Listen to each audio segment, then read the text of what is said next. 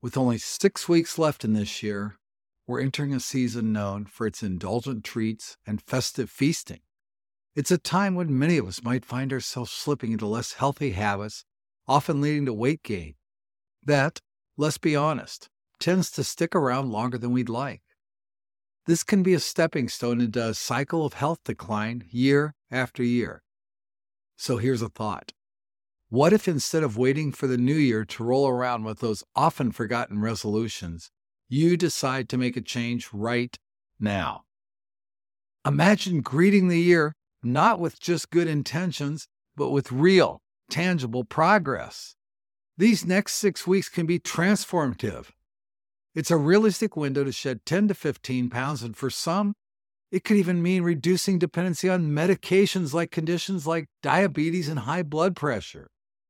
The key? It's all about making smarter, healthier choices in how we eat.